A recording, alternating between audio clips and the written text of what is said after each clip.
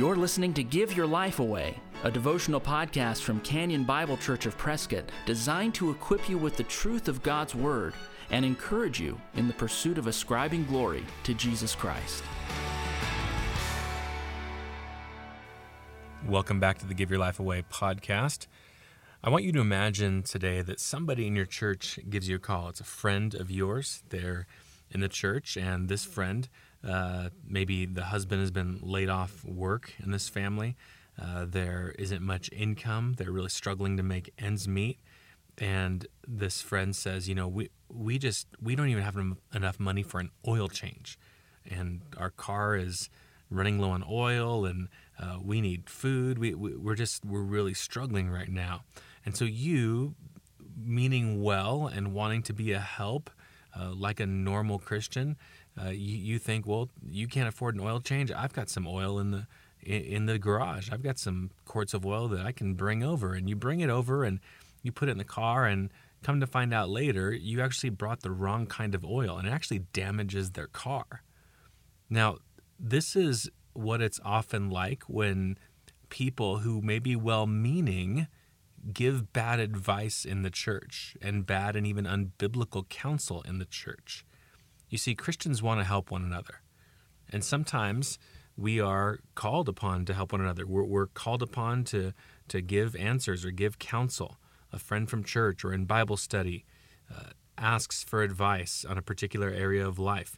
And while in our heart there's this desire to help them, sometimes what comes out of our mouth isn't actually biblical advice, and that can be damaging for someone who heeds that advice. I'll give you some examples. What if somebody comes to you and says, my husband just lost $20,000 of our money because of gambling. He's been gambling throughout the last few years. It's gotten worse and worse and worse, and now it's eaten away all of our savings. We have had to go into debt. And the lady says, I just don't think I can go on like this anymore. I need to get a divorce. What should I do? What do you tell her? That is a theological answer that she's just asked you, and it needs to flesh itself out in her life, and she's looking for help. What do you tell her?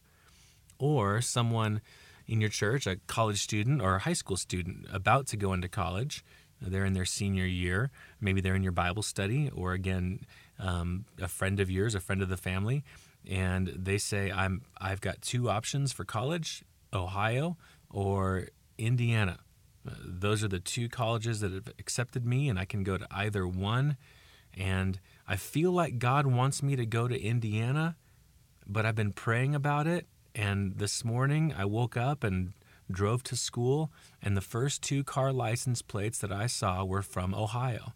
So I think I need to go to Ohio. What do you say?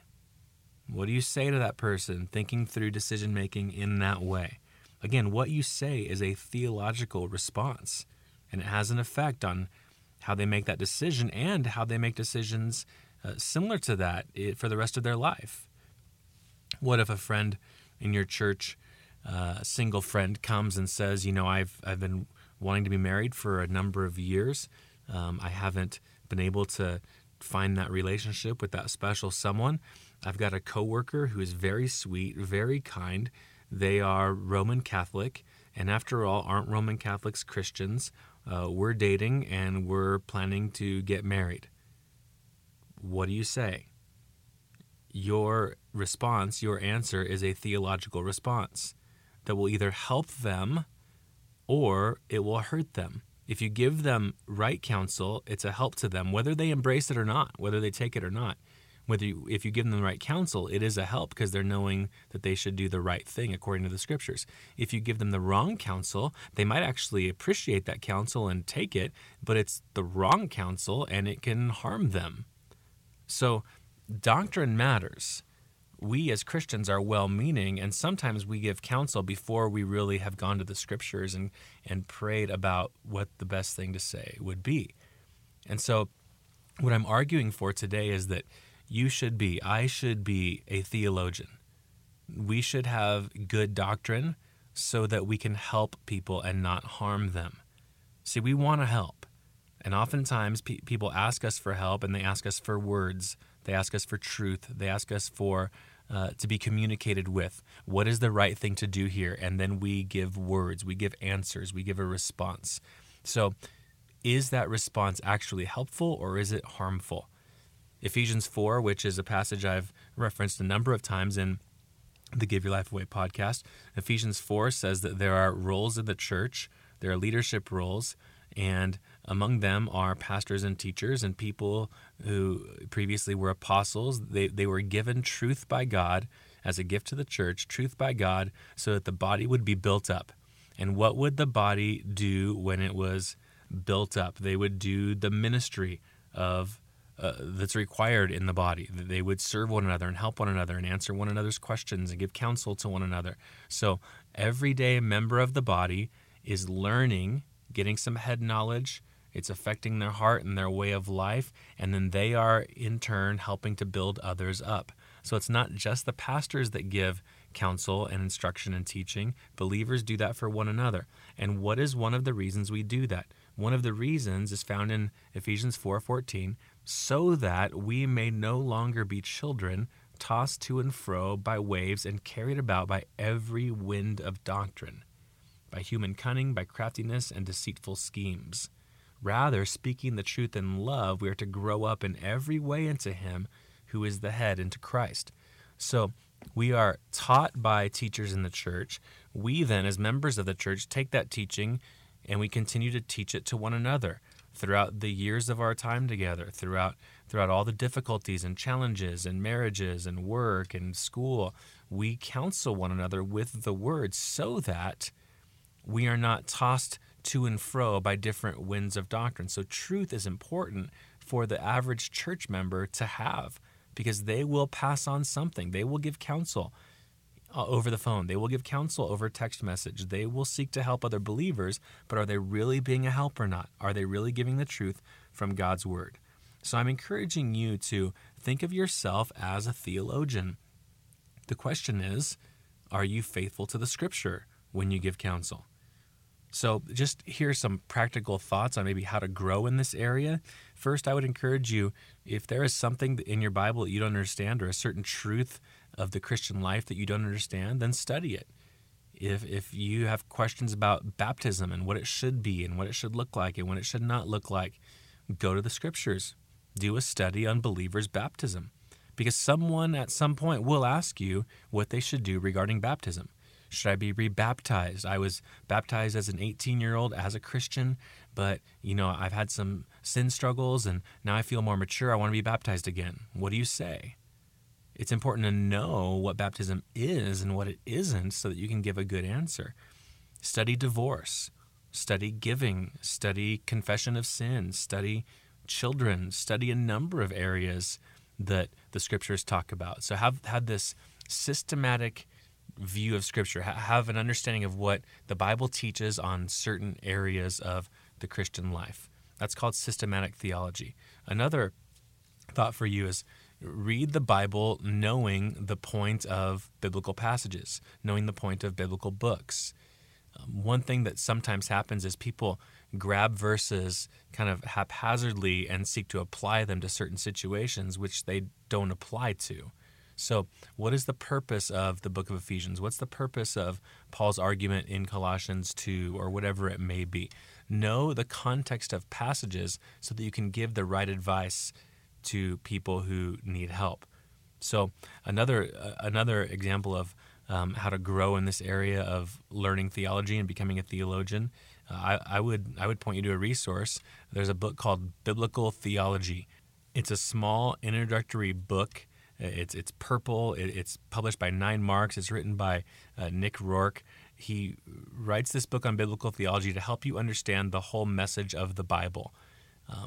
As I've said before, some people take verses and kind of pluck them out of their context, kind of grab them as little fortune cookie messages to go on through their day. But the Bible is telling a big story, and different genres of Scripture point to that bigger story of redemption and the kingdom of God. And so Rourke helps us read our Bibles the right way.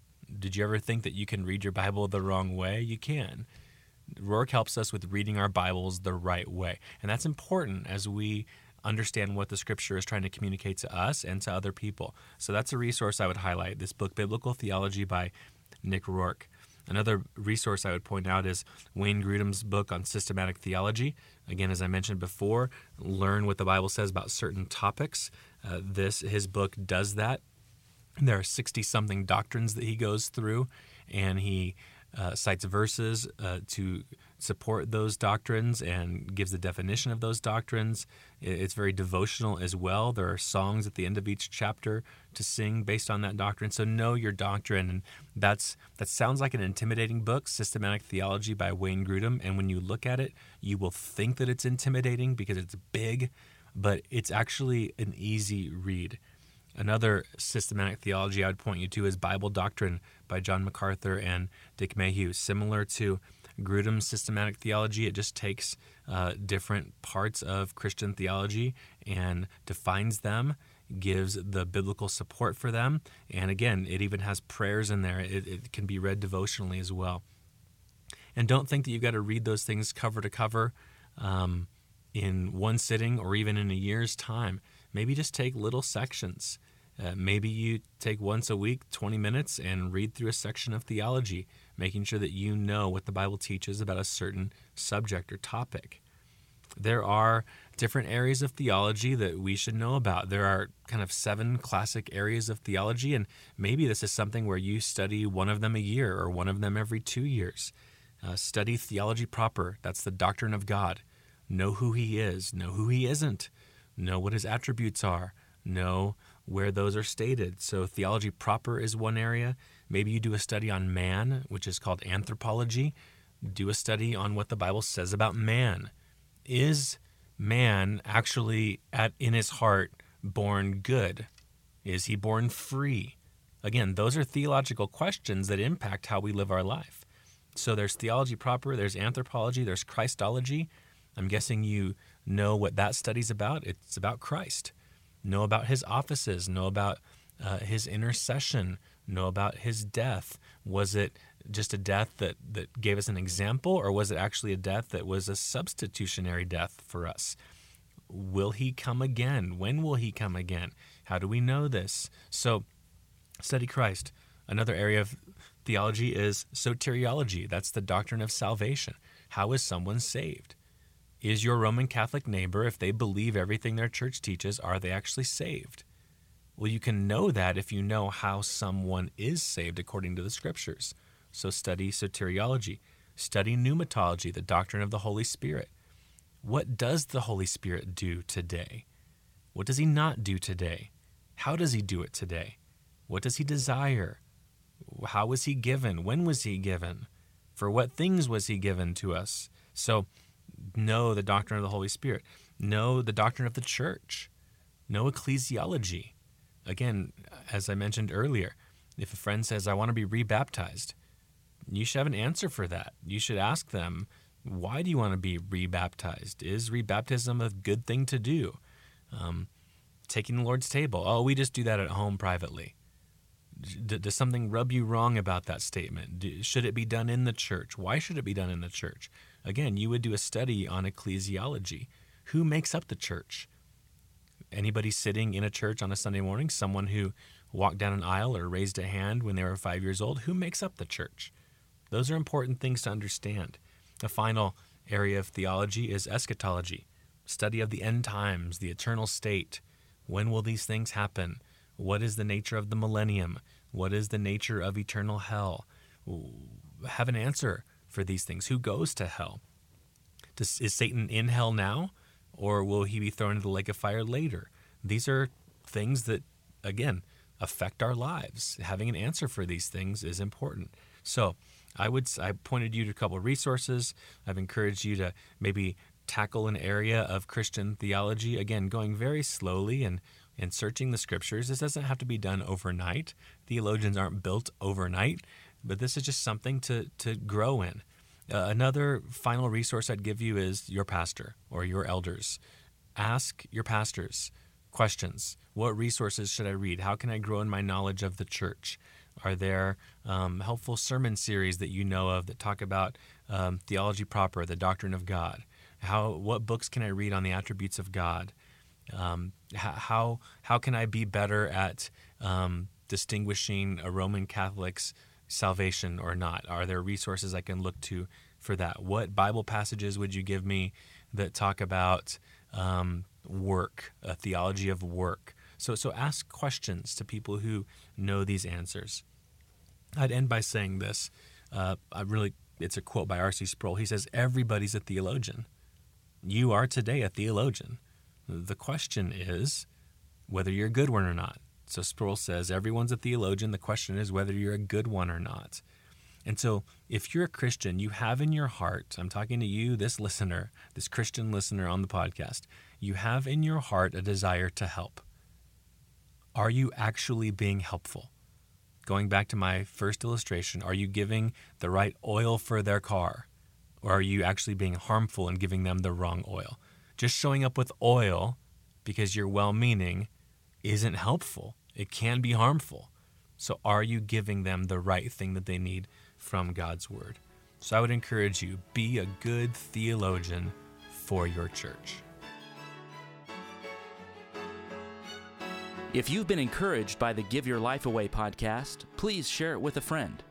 And if you'd like to get in touch with us, you'll find us online at canyonprescott.org. Thanks for listening. Join us next time for Give Your Life Away. We are alive.